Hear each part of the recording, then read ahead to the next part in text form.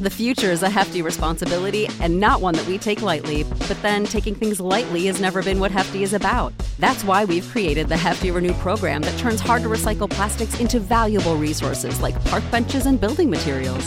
To participate, simply fill up an orange Hefty Renew bag with accepted items, tie it up, and drop it in with your regular recycling. That's it. It's that easy. It's time to rethink recycling with Renew.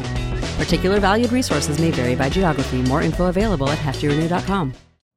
You know how to book flights and hotels. All you're missing is a tool to plan the travel experiences you'll have once you arrive. That's why you need Viator. Book guided tours, activities, excursions, and more in one place to make your trip truly unforgettable. Viator has over 300,000 travel experiences to choose from. Everything from simple tours to extreme adventures and all the niche, interesting stuff in between. So you can plan something that everyone you're traveling with will enjoy. Real traveler reviews give the inside scoop from people who've already been on the experiences you're considering. So you can plan with confidence. Free cancellation helps you plan for the unexpected. And 24/7 customer support means you can travel worry-free. Download the Viator app now and use code Viator10 for 10% off your first booking in the app. Find travel experiences for you. Do more with Viator. For the ones who work hard to ensure their crew can always go the extra mile, and the ones who get in early so everyone can go home on time, there's Grainger, offering professional-grade supplies backed by product experts so you can quickly and easily find what you need. Plus, you can count on access to a committed team ready to go the extra mile for you. Call, click Grainger.com, or just stop by. Grainger, for the ones who get it done.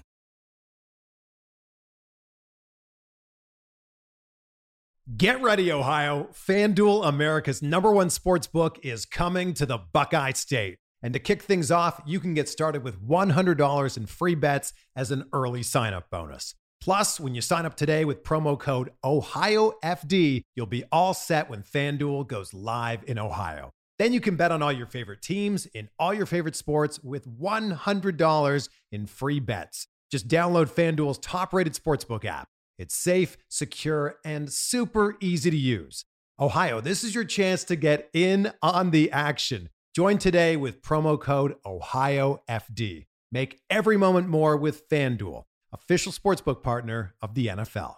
21 or older and present in Ohio. Bonus issued in non-withdrawable free bets that expires 7 days after FanDuel accepts its first real money sports wager in Ohio, 1/1/23. Unique user identity verification required. Offer ends on the go live date. Restrictions apply. See terms at sportsbook.fanduel.com. Gambling problem? Call 1-800-GAMBLER.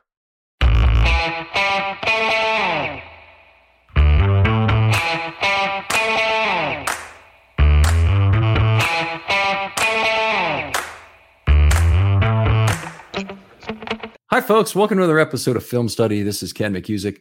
We're here to talk more about the Ravens offense in that game against the Pittsburgh Steelers. A very gratifying win in terms of being able to grind out the opponent. We're going to talk about the group probably most responsible for that, the offensive line, to start off here. But first, we're going to introduce the guest for this show is Kevin Ostreicher of Locked On Ravens. Kevin, how you doing? I'm doing good, Ken. Yeah, this is a big divisional win for the Ravens. They're in their string now of divisional matchups with the Falcons kind of thrown in there. But 16-14, grinded out win against Pittsburgh. Those games are always tough, though. And so Baltimore coming out with a win is impressive nonetheless. Very big deal. Kevin, tell folks where they can find you online here. You can find me on Twitter at ChaosStriker34 for any Ravens news, analysis, updates. I usually got it all over there. All right. And you're the host of Locked On Ravens, which is available on all podcast platforms, and you write for Ravens Wire as well, right? Yes, absolutely correct. I just want to make sure that's out there. If you missed part one, go back and download it. I mean, seriously, good stuff in part one, but there's going to be some even better stuff, I think, in part two, too. So hang around for this one as well. Make sure you get to listen to both. Need to thank our sponsor here, and that's Liquid Death, the water that will brutally murder your thirst. Please give their product a try. They've been very good to us.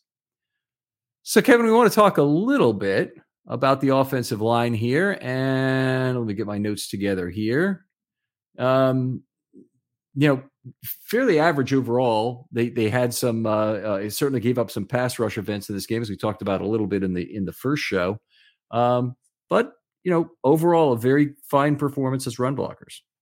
Yeah, and I think when you're talking about an offensive line, for me it all starts up front. For me, I've always said it doesn't matter how good your quarterbacks are, your running backs, your wide receivers, your tight ends. If your offensive line can't block, there are going to be defenders in the opposing or the offensive backfield in half a second or a second or whatnot. So I think when you're talking about what the Ravens were able to do, the Ravens run game was dominant throughout the entire course of the game. They're down Kevin Zeitler in this one as well. So you're having the rotation in there of Tristan Colon and a Ben Cleveland. But I think another key part of this was Ronnie Stanley coming back after a couple of weeks, Ken. And I feel like Stanley, he was all right. Wasn't his best game. Wasn't necessarily his worst. Had a couple of missed blocks in there. I thought that he coming back, like Ronnie Stanley on the field is an automatic plus for the Ravens. But at the same time, I do think that this wasn't like vintage Ronnie Stanley. I'd say he was okay Ronnie Stanley. What you think about his performance? So, yeah, I think you covered some of it in there. So, first of all, 2 weeks off, you really are taking a walk through the desert of left tackle play, and with McCary in there, and who is not terrible, but not Ronnie Stanley. And then you had Fa'alele in there, who turned in one of the worst performances of left tackle we've seen, in fact, that I've ever scored last week. So Stanley returning was a very big deal this week. And obviously they had multiple players return, but Stanley was the most important, even though Williams had an interception, and Patrick Queen came back from the thigh bruise to play well. And Dobbins came back and had a big game, obviously, at running back. But Stanley, still, of all those, even though he didn't play at his top form, was really important. So what did he do in this game? He was up against Alex Highsmith, who's one of the top sack guys in the AFC still, was leading the league for a while in here. And one thing you could really notice is that Stanley was giving a little more ground than normal to Mirror. I've talked a little bit about this before, but Stanley's natural style as a pass blocker is maintain mirror at all costs. And that works very well with Lamar Jackson, who takes a bump in the pocket extremely well. And he also has a better feel for the pocket in terms of how close an impending pass rusher and Stanley are that are approaching from his blind side. But we definitely saw a lot of that in this game, where Stanley gave ground and maintained his mirror against Highsmith. He was generally quite effective in that way, but he did give up 2.5 pressures, a third of a sack, 1 penetration in this game. He was also run out of two pressures by Huntley during the game. So Huntley got pincered a couple of times. I believe both of them might have been Moses and Stanley on the same play, pinching the pocket from both sides, with Huntley taking off for a positive gain that ended up getting Stanley out of about -4 points. I had to reduce his subjective adjustment for that. A little unfortunate to see him miss 9 blocks, but did really see him make some big plays on the back end. He had 6 of his 9 blocks were losses at the line of scrimmage. I like to divide those out. That's times where the man across from him is beating him in some way, either getting him pushed back or moving him for one of these Huntley runs would be in there at well. But 1 block in level 2, 1 pancake, 7 of 9 on his pulls. That's really good for a tackle, by the way. And 2 highlight blocks. Just a fantastic security guard-like performance on the last 2 drives of the game, where he threw in a highlight on each one, but most notably on the run right for 6. And we talked about this briefly on the first show, Kevin. The run right for 6 on 3rd and 3 that sealed the game. He's actually on the backside holding off both Hayward and Highsmith there with the help of Powers. But Stanley's really leaving nothing to chance at that point, wanting a hand on each. Yeah, he was somebody who I think he made an impact just by being there, because the replacement level drop off is pretty significant. No shade to Patrick McCary or Daniel Fa'alele, but they're not Ronnie Stanley. But I think, Ken, it's really interesting when you're talking about the offensive line, because the one position that everybody was so infatuated with in terms of the competition in the preseason and training camp was left guard. Now Ben Powers wins it. I'm not sure how many people felt confident in the decision. I know a lot of people had Tyree Phillips there. Others had Ben Cleveland, although Cleveland missed some time early in training camp due to the conditioning thing. But I thought Ben Powers played really, really well in this game. He didn't really make a lot, if any, mistakes. Like I didn't see any play where I was like, Ben Powers is the reason this play went awry, or Ben Powers is the reason why this happened. I thought he played outstanding football in really what I think has been an absolutely career year for him. And I think this game was another solid check mark on his resume this season. Back for a second to Stanley, who got a D on the game. I just want to make sure I get the grade in there for each of these players before we go. But Powers, I completely agree with the comments you're making about his season. Just outstanding.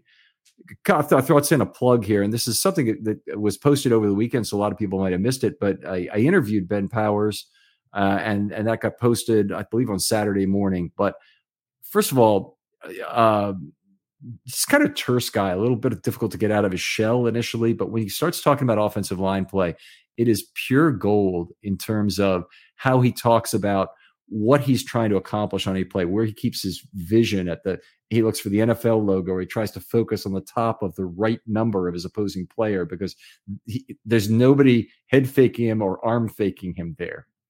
So he can do that. Then I asked the question of, what happens when you have somebody who's stunting on that play? And he says it's really more of a feel thing to pick up a stunt. You still want to maintain your focus, and obviously there's a twist or something, you have to change it, but it was more of a feel thing to pick up stunts. So I found fascinating.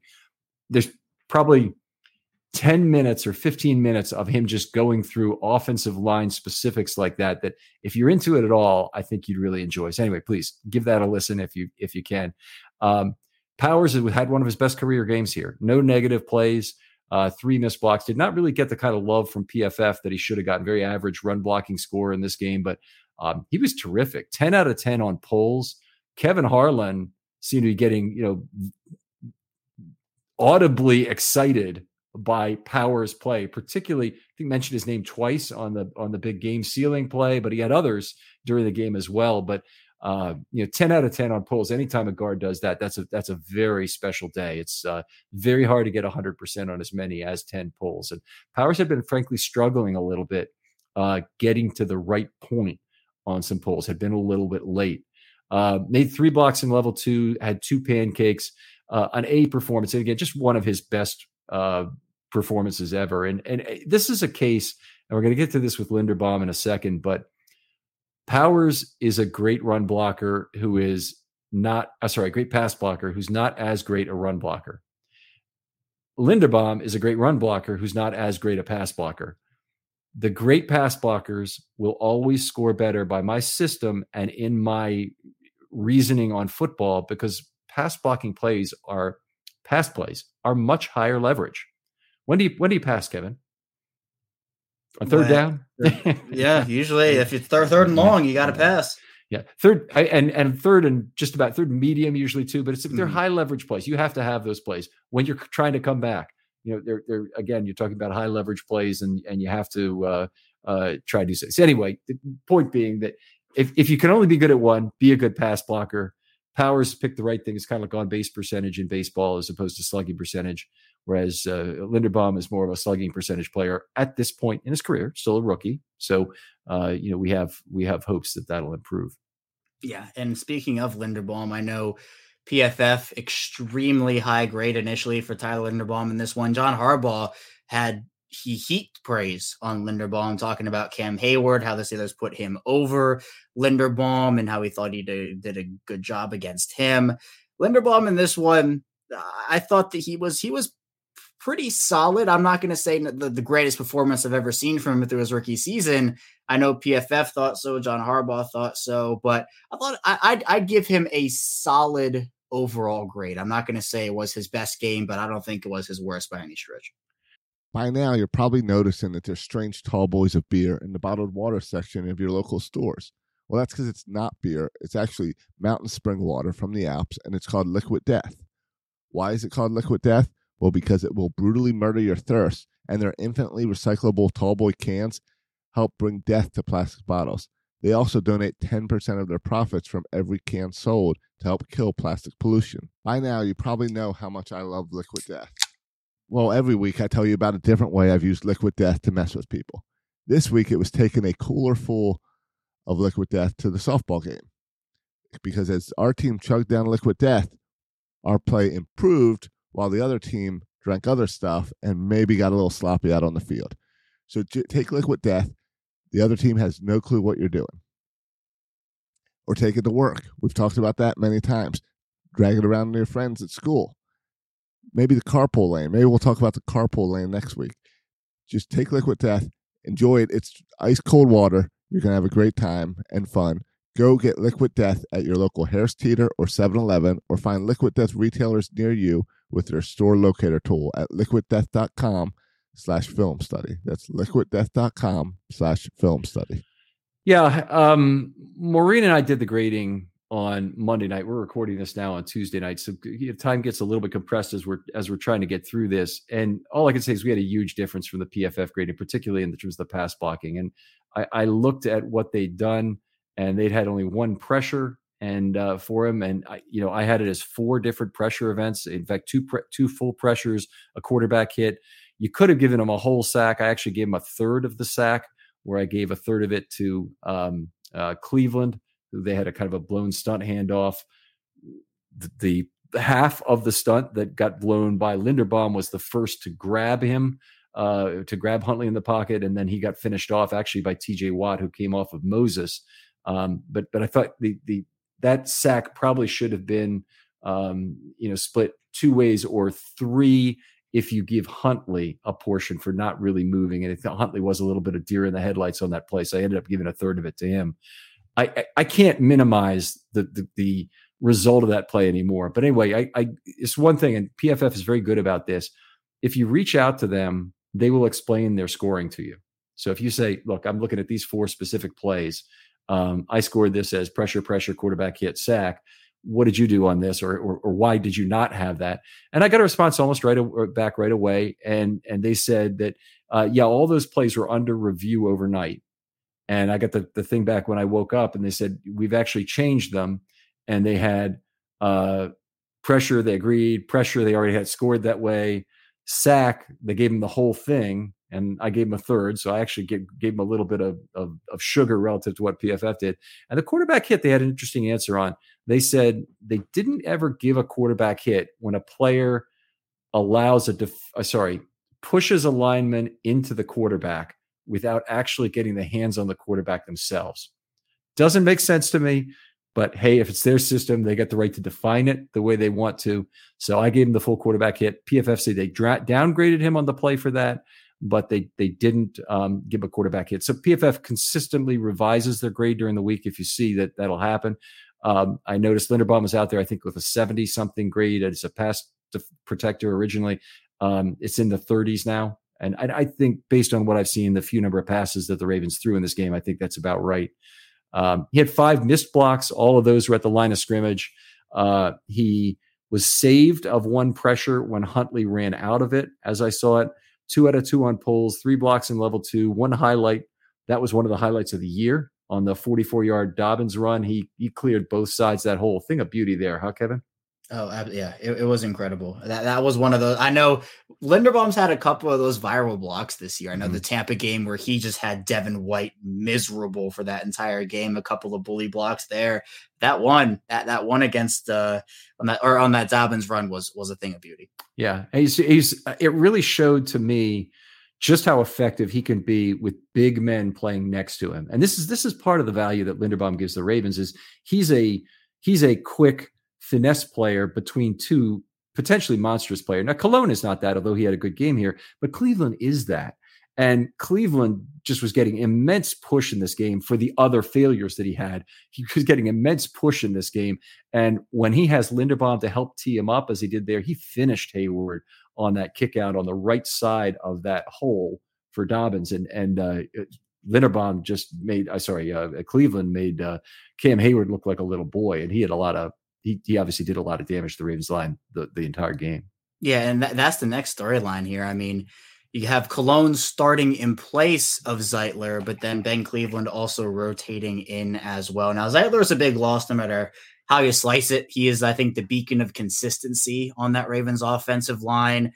But I think when you're talking about who filled in for him, I mean, starting off with Cologne, I thought he had a very good game in this one. Okay, let me stop you for a second because we're going to get ahead of ourselves here. I need to explain Linderbaum's grade before we jump on here. Okay. Yeah, so that's really important. We got to finish with that. So I know PFF had him for a very high grade, but because of the pass blocking weighting and the run blocking, Linderbaum was a D as I had it scored, and I gave him the maximum possible adjustment in my system. I gave him 10 full points back for playing against Cam Hayward a fair amount of the time and then also for just the quality of his run blocks in this game.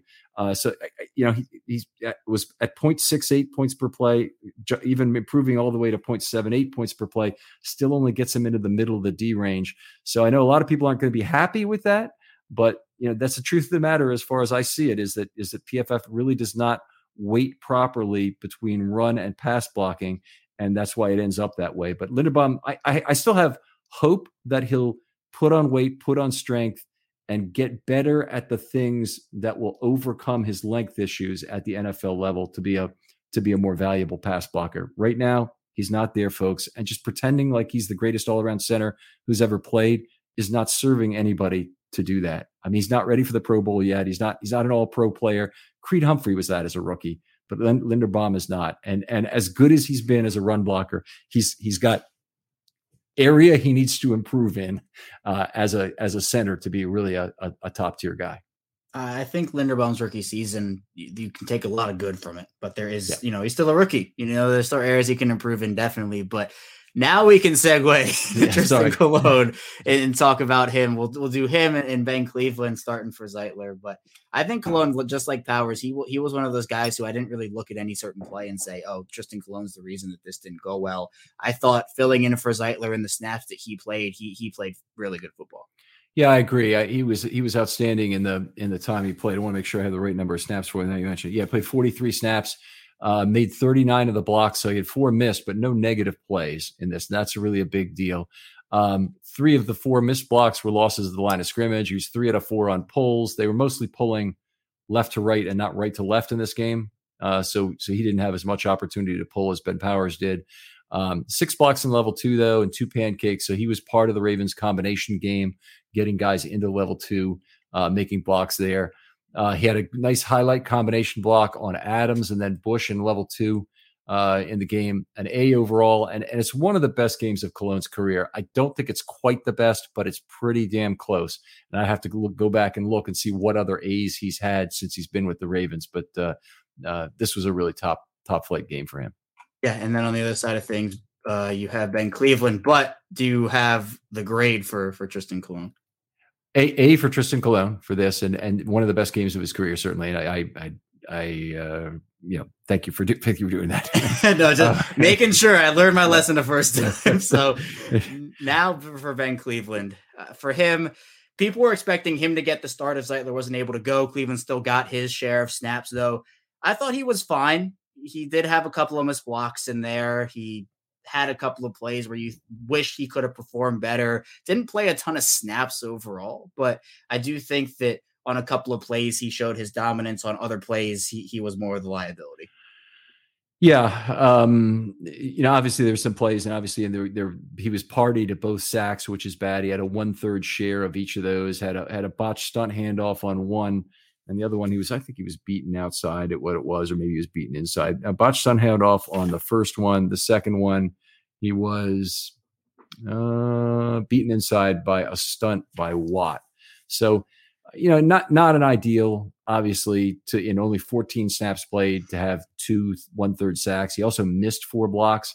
Those weren't good. 2 of those were losses at the line of scrimmage. One of them was the ball dislodged on the fumble on 4th and 1. I don't think he was completely at fault, but because he was party to that fumble, I couldn't give him a block on the play. I didn't charge him any on any kind of subjective score because he didn't get one. He only had 14 plays, so he doesn't get a grade in this one. Did not pull during the game. Had a couple highlight blocks, and in fact, if you look at Cleveland in this game, the thing that really stands out is just how powerful he is. He brought his power game in, and he was pushing people all over the field in the run game. And again, that doesn't make up for 2/3 of a sack, but it was good. And if you look at the run plays while he was in, they ran for 44, 4, 9, 16, 11, 4, and 1 on the 7 plays while he was run blocking in the game. That's 12.7 yards per play for the ones that he was in. You can have some forgiveness about things that did not work out. So while Colon obviously did much more as a pass blocker to keep the quarterback safe, Cleveland did all right. So 14 snaps, he would have been at a 0.29 unadjusted score, which is quite bad, obviously, with most of that coming in the pass blocking. I didn't try and look at PFF on this to see how they scored it between run and pass blocking. Yeah, and so I thought that both guys filled in admirably. I think Cologne definitely had the better game, and he played more snaps, so it worked out for him. And I think just left to right rounded it out. Morgan Moses. I think anytime someone goes up against TJ Watt, you have to give him a little slack. You got to cut him a little bit there.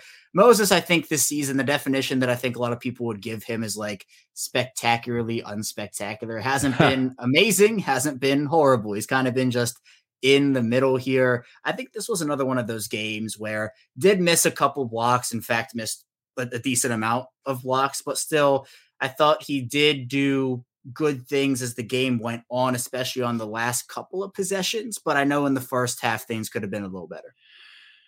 Yeah, it was good from a pass blocking standpoint. And honestly, he's been somebody that the Ravens have been covering for as a pass blocker a lot this year with some chip and set blocking. They didn't do too much of that in this game.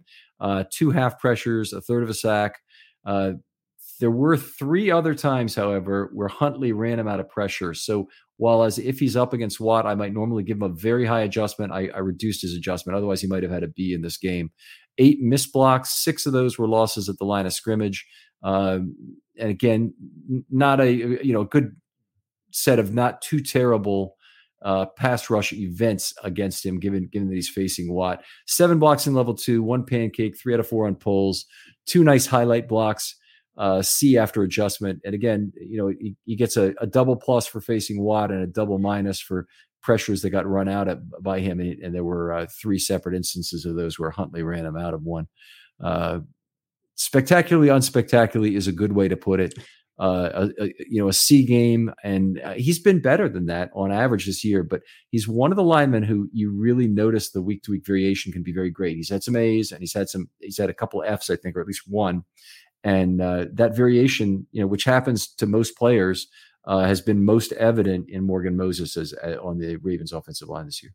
Yeah, so you have him in Baltimore, 3 years, $15 million, 5-year average annual value. We'll see what he provides, but I think this year he's been solid, but again, that unspectacular. So I think this was overall, I think it was a fine game from the offensive line. You agree, Ken? Oh yeah. I mean, you're obviously when you can run the ball and everybody knows it's coming, that's what you want. And I think Ronnie Stanley had a quote like that today. I'm not trying to steal that, but that's basically what they did. I mean, they had an 8-minute drive. Everybody knew what was coming on that drive. They weren't going to put the game in Anthony Brown's hands. He got him 1 third down. So it's not fair to take that away from him, but they ran the football, and then they ran the football 3 times, including that 3rd and 3 run for 6 yards, which we talked about on the first show. Really was just a spectacular play in terms of all the elements that came together on it. Yeah, so I think the offensive line played well, and I think the skill position players fed off of that. Guys like J.K. Dobbins, Demarcus Robinson, Mark Andrews, and everybody else. Take us into that segment, will you, Kevin? So normally we'll just bring up one guy at a time, a skill position player we're really going to talk about. I've not done much of this, frankly, so far today in either the first show or so far, certainly in this one. We've been talking about the offensive line, but who do you want to talk about? I think for Demarcus Robinson, we talked a lot about J.K. Dobbins, so I'm going to bring up Demarcus Robinson first. 5 for 52, Baltimore's leading receiver. He has been their effective wide receiver 1 over the course of this last month or so. I know everybody was talking about Devin Duvernay being the wide receiver 1, but Robinson it seems like he has the rapport with these quarterbacks. He's been sure-handed this season. He's able to get yards after the catch, which has been really nice. I've thought that he's brought a lot to the table after being a signing that wasn't necessarily celebrated by a ton of people. It was more of those, now the Ravens decided to bring in somebody, and he was just cut by the Raiders after being with the Chiefs for a while. I've been very impressed with him in this game against Pittsburgh. He made some good things happen over the course of the entire game. He had a couple of really nice plays, had that 23-yarder also, and 5 receptions on 6 targets. He's also being efficient while doing it. Yeah, that's terrific. And his yards per target has definitely improved a lot since that Tampa Bay game when he kind of broke out of some of the early funk that he'd had. Very low yards per target up through those first 7 ball games ending with Cleveland.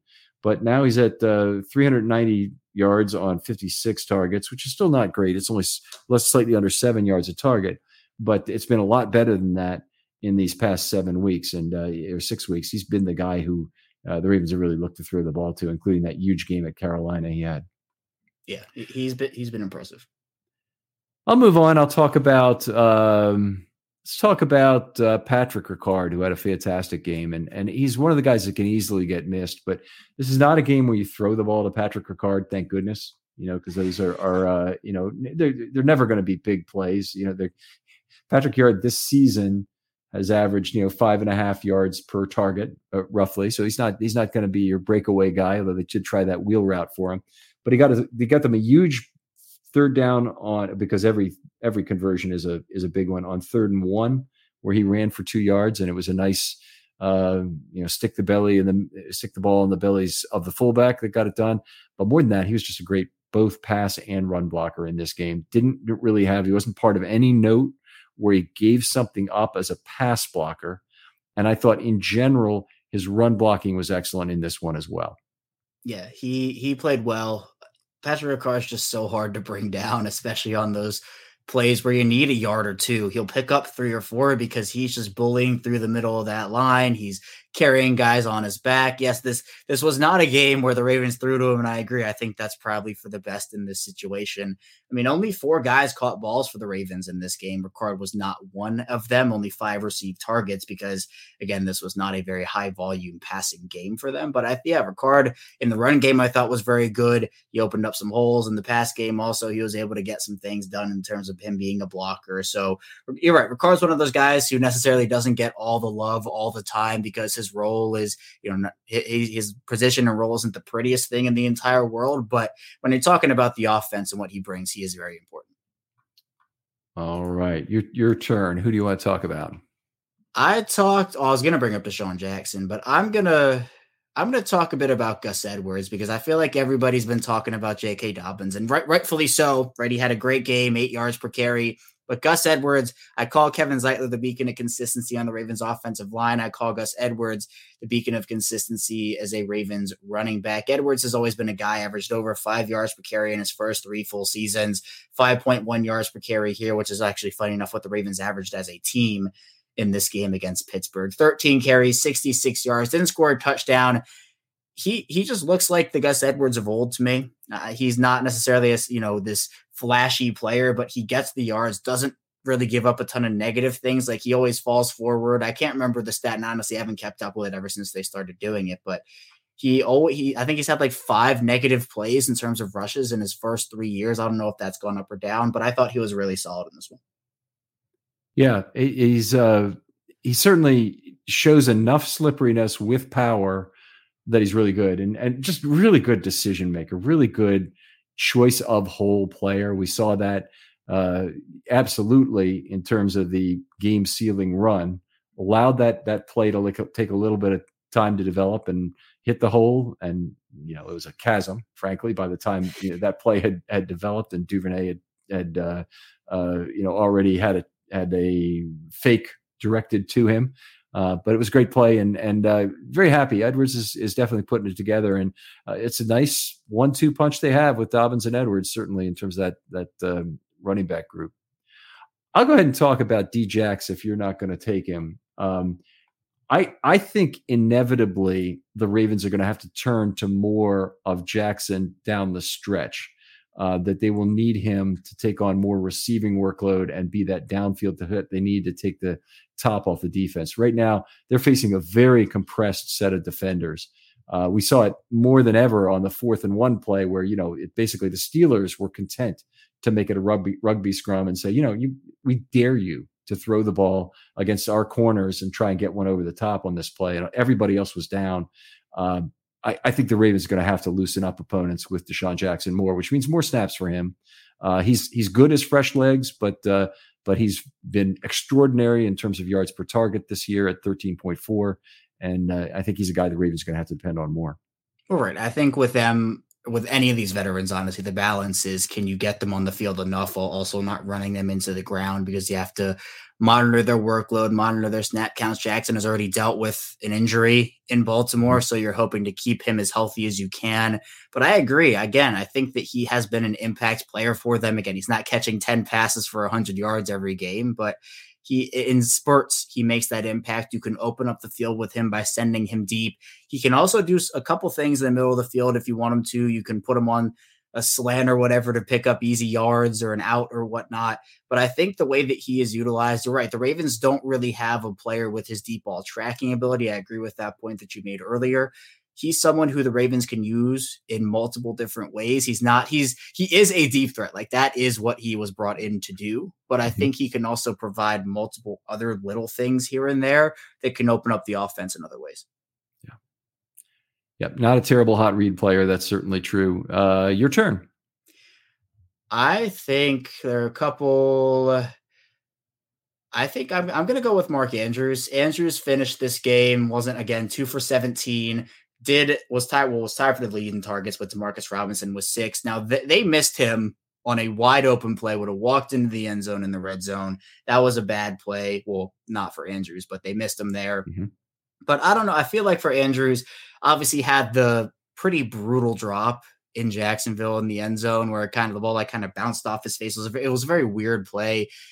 I don't think Andrews is playing poorly right now. I just think people expect more from a box score perspective, and obviously things go far beyond the box score. He's demanding a lot of attention right now. Like, everybody knows that Andrews is their best pass catcher. Everybody knows he is their most dynamic offensive weapon in the pass game. So obviously he's going to get a lot of that attention, and that opens up things for a Demarcus Robinson or a Deshaun Jackson or some of these other guys. So I know some people are frustrated with the way Andrews has been playing. I'm not necessarily there. I do think that as a star, you have to be able to come up and make big plays. But I also think he's demanding so much attention that I do give him a bit of a pass in that circumstance.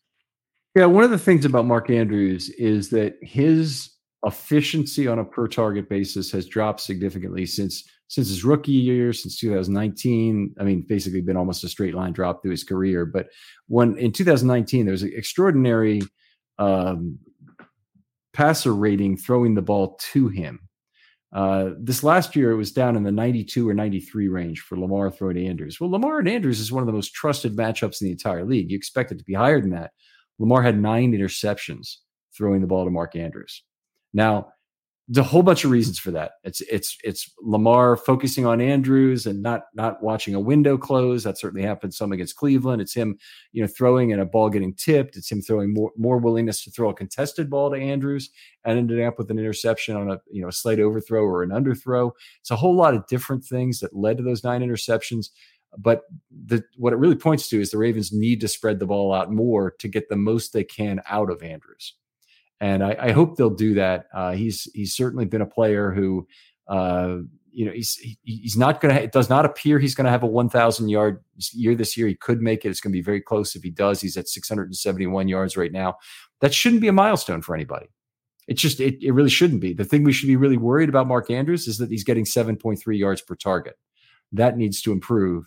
And for that to improve, I think he actually paradoxically needs to get less targets, not more. So hopefully the Ravens will figure it out, and big time. Hopefully Lamar Jackson will get back to help feed those numbers a little bit more. It's my turn, isn't it? Yeah. Okay, yeah, there you go. Okay, I another guy I thought had a great game was Oliver. He quietly doing whatever is asked of him, and very quietly in this game. Oliver was not targeted, I don't believe, in this game. And obviously didn't run the ball or anything like that. Just a great game as a blocker again. We see it in the run. We see it in the pass.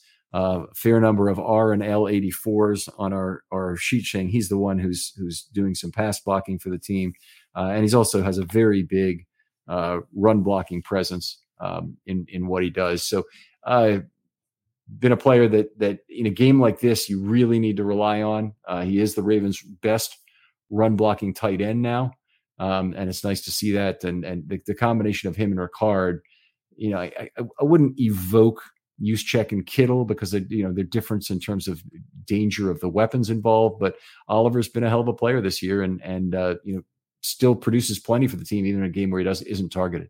Yeah, he's been great. And the fact that they were able to get him from Jacksonville for that conditional 7th, and obviously the condition was him making the team last year, he's evolved, and so many coaches have had such high praise for him. John Harbaugh, Greg Roman, George Godsey even. I mean, he has evolved, and his blocking has been incredible. He makes that impact. Again, you're right. He doesn't have to catch 50 yards worth of passes or haul in 7 catches to make an impact. he makes an impact with what he can do in line as a blocker, getting into space a little bit as well. He's been one of the best stories on the Ravens this year in a tight end room where Nick Boyle obviously has not made very much of a massive impact this season. Isaiah Likely's coming to his own in his own right, so big credit to him as well. But the Oliver ascension and even the Likely ascension in terms of his blocking ability, those two stories have been great. Yeah, it's your turn to pick. I thought you might pick Isaiah Likely next. We can go into it because he's a player that was not targeted in this game either after coming off a game where he was able to make some pretty solid catches against Denver in week 13. But again, it's kind of like with Josh Oliver where Likely doesn't have to have that. And with Mark Andrews in the fold, Likely, will he ever have a game with Mark Andrews in the game where he catches 100 yards worth of passes or whatnot? I don't know. It's possible. He's that talented of a player. You can line him up so many places. But I think Likely still did make an impact in this game without actually impacting the box score, which I think is all the more impressive considering he's a rookie and what he has done this year to evolve. Yeah, they didn't really have a dominance of Likely snaps in this game. Likely only had 19 snaps, which is a little odd. If you're deciding you're running the ball, maybe you'd rather have Josh Oliver in there. Likely certainly has been a good run blocker, but Andrews is generally a good run blocker as well. So you want him for that. I think Likely gives you a little bit more of a threat to have in on a run package. Like if you're going to play 13, having Likely in there is going to make the defensive coordinator think about how he wants to line up against you, whether he wants an extra corner, extra safety, whatever else extra in the game to try and cover that extra tight end that's in. And if he does, if he doesn't, it gives you an option to even stretch the field with a player like Likely. Not burning speed, but he's got good size, good cut ability, and he can give you some danger down the field, hopefully, that the defense needs to account for. Yeah, the tight end room's been super impressive this year. I mean, you have a star in Andrews, evolving players in Oliver and Likely. We talked about having Charlie Kohler waiting in the wings for whenever his debut comes. Then Nick Boyle, who's a veteran. I know the impact hasn't been what people were expecting from him, and the situation with him's kind of been iffy all year. But to have 5 tight ends like that who can each make an impact, I think is great, especially in the offense the Ravens run. It's a luxury. Yeah. I have a feeling, and we might not know because the Ravens, if they make the playoffs, they're not going to make any sudden move with Boyle.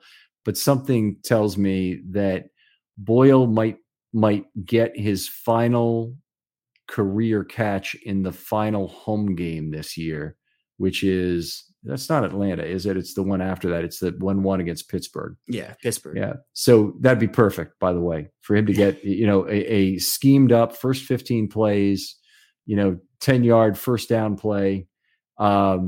You're going to know right away if that was supposed to be the end, because these teammates are all going to be over and they're going to be hitting on the helmet. And he's going to go out of bounds. This is a story I like to tell sometimes. It was about Lou Gehrig at the end of his consecutive game streak.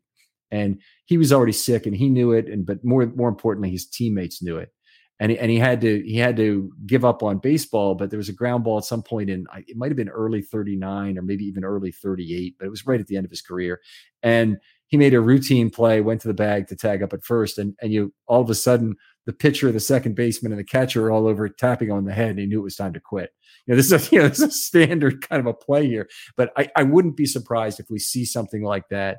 Boyle, gets a nice send off against the Steelers with a reception in that home game on January 1st. And that's the last play of his career. And to do that, they'll have to get him an activation, which is, another investment that they would have to make. But certainly has had a very fine career with the Ravens.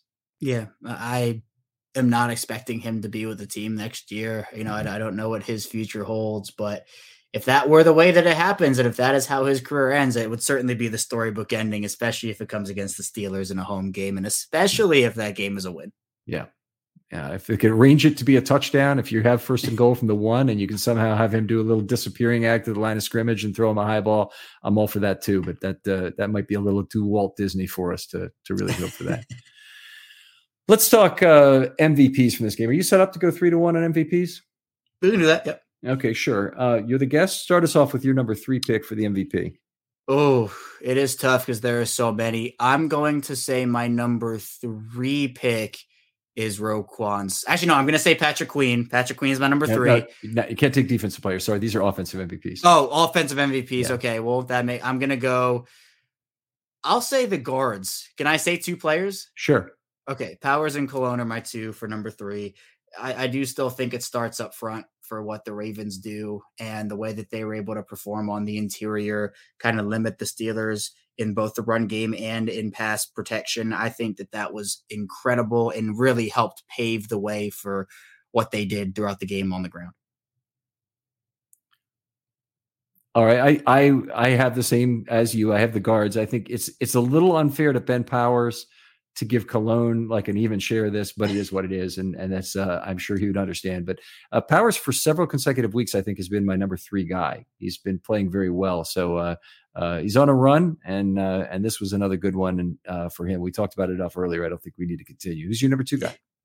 I have Gus Edwards. Gus Edwards is my number 2 guy, just solid overall for what the Ravens were able to do on the ground. Again, this was a ground and pound game with the pass to run disparity being greatly in favor, 42 attempts on the ground compared to just 17 through the air. But Edwards, again, beacon of consistency on the ground. That did not change against Pittsburgh. I thought he played really well. Can't argue with that at all. I did take Patrick Ricard. I think his job as a blocker in this game, picking up that key 3rd and 1, were central. He was actually out front also of the 6-yard run on 3rd and 3 that sealed the game. So combination of high leverage plays for Ricard rather that I think really helped win the game. I can guess who your number 1 guy is.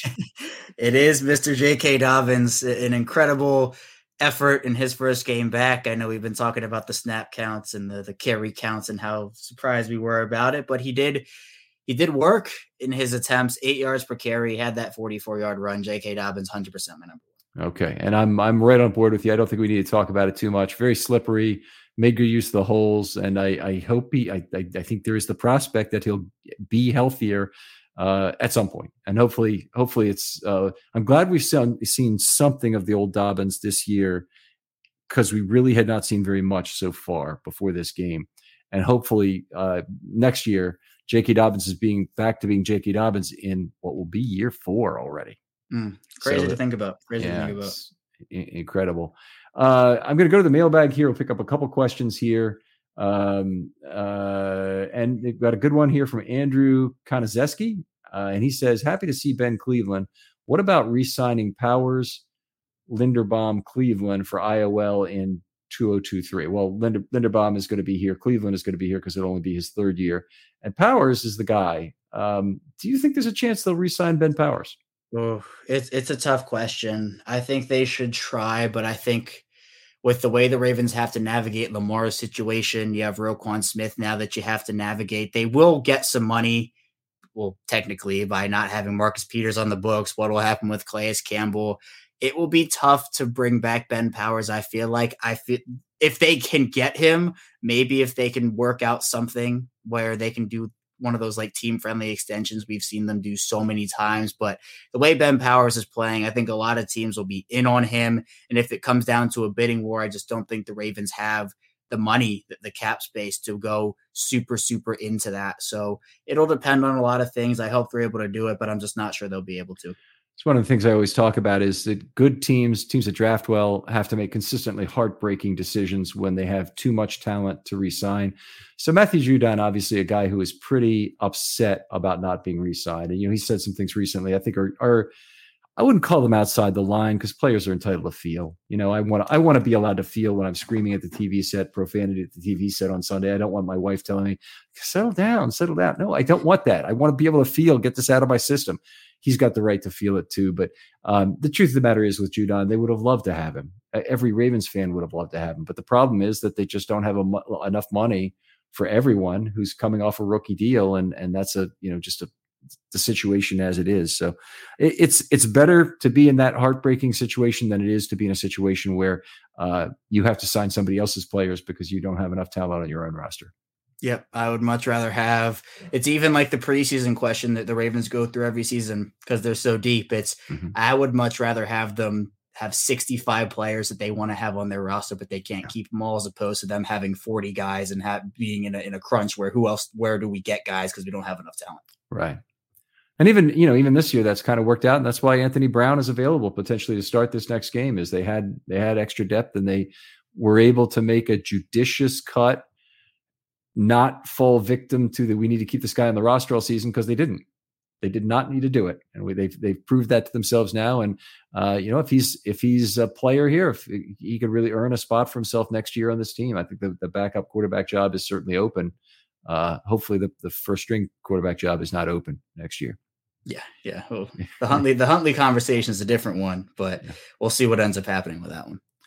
All right. I got another one here. This is from Gavin Smith. And he says, hello, Ken, could you mention, in your overall season ranking so far, what you think of Jordan Stout, please? I think he's been good. But so you think he should be pinning teams inside the 10 a lot more, but I think it's do you think? I'm just curious on what you think with the film. I'll let you go first on that one.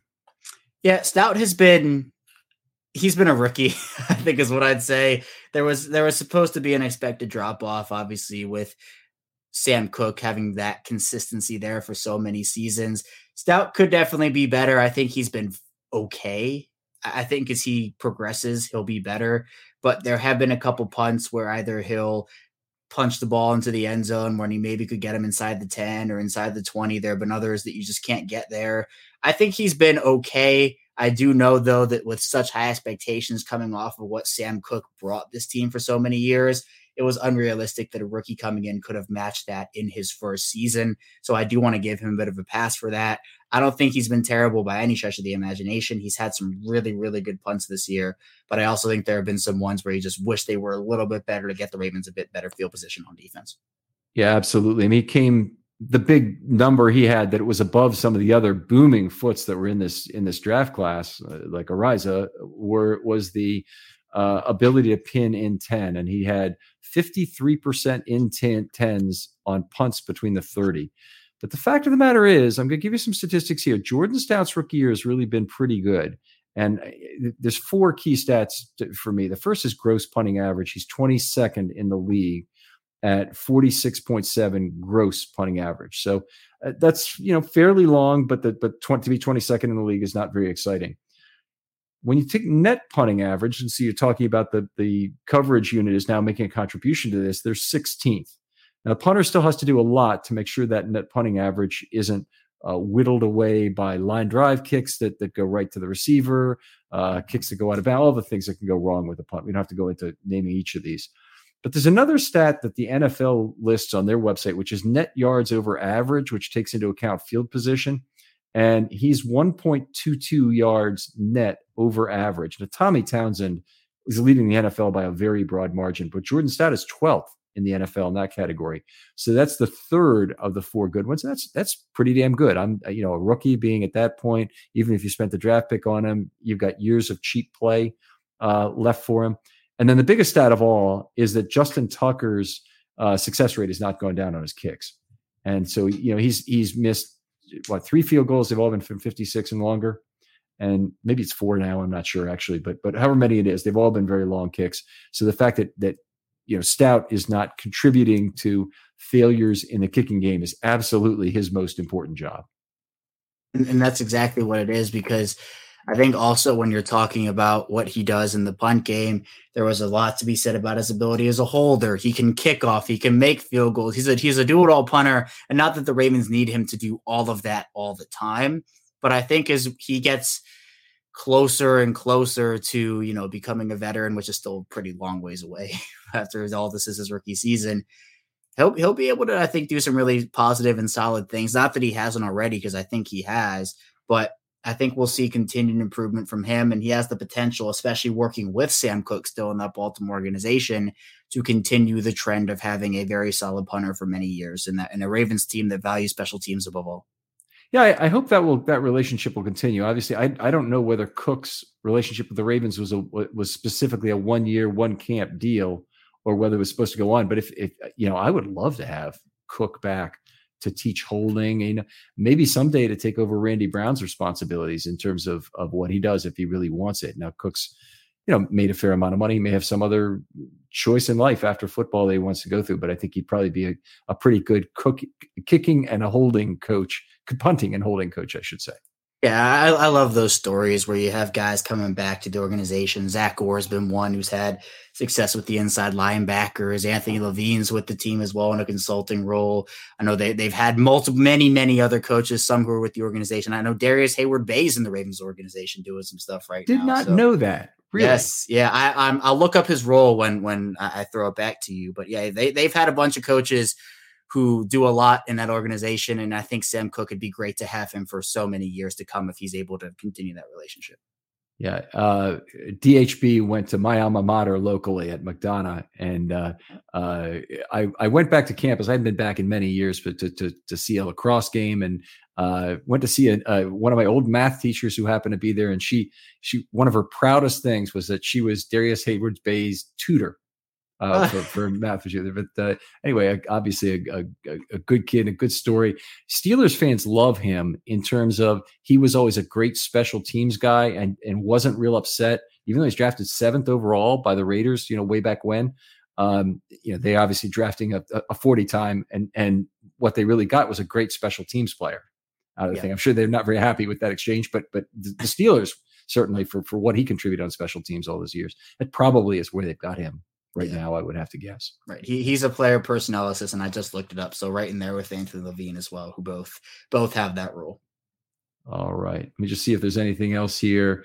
But I think that's going to be it for the mailbag tonight. It will be. Thanks, folks. Really appreciate your mailbag questions, Kevin. Thanks for spending a good amount of time on the mailbag and on the rest of the show with us. Tell folks where they can find your work again online. Yep, absolutely. You can find me over on Twitter, CashRecord34, Locked On Ravens, and also for the Ravens Wire as well. All right. Outstanding. Other folks, the rules on a film study short. Just hit me up with a DM on Twitter. Here's what I really want you to do. And I've been asking this for a few shows, but if you're listening this far into episode 2 on the offense, please take this show to a friend of yours at work who is just not facile with podcasts. Could be your granddad, could be your dad, could be whoever is the oldest male football fan in your family. And play this directly off the website for them and just see if they have interest in listening to this kind of thing. A lot of people they can't get accustomed to podcasts because they don't understand the technology. And I feel like we're missing part of our audience in terms of a group that would like to kind of relish some of the history of Ravens football in addition to listening to content about how the game is played today. And my thoughts, at least on how what's really important in terms of relative value of run and pass blocking, which there might be some disagreement on, but really appreciate it if you could promote the show for us that way. Kevin, thanks again for coming on. Always appreciate you, Ken. Thanks so much for having me. And we'll talk to you next time on Film Study.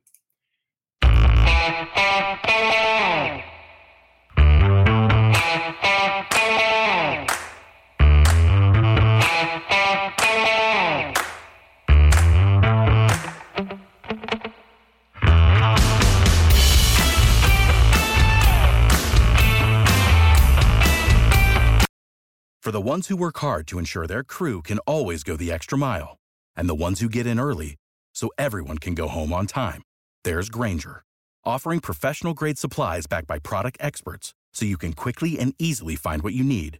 Plus, you can count on access to a committed team ready to go the extra mile for you. Call, click Grainger.com, or just stop by. Grainger, for the ones who get it done.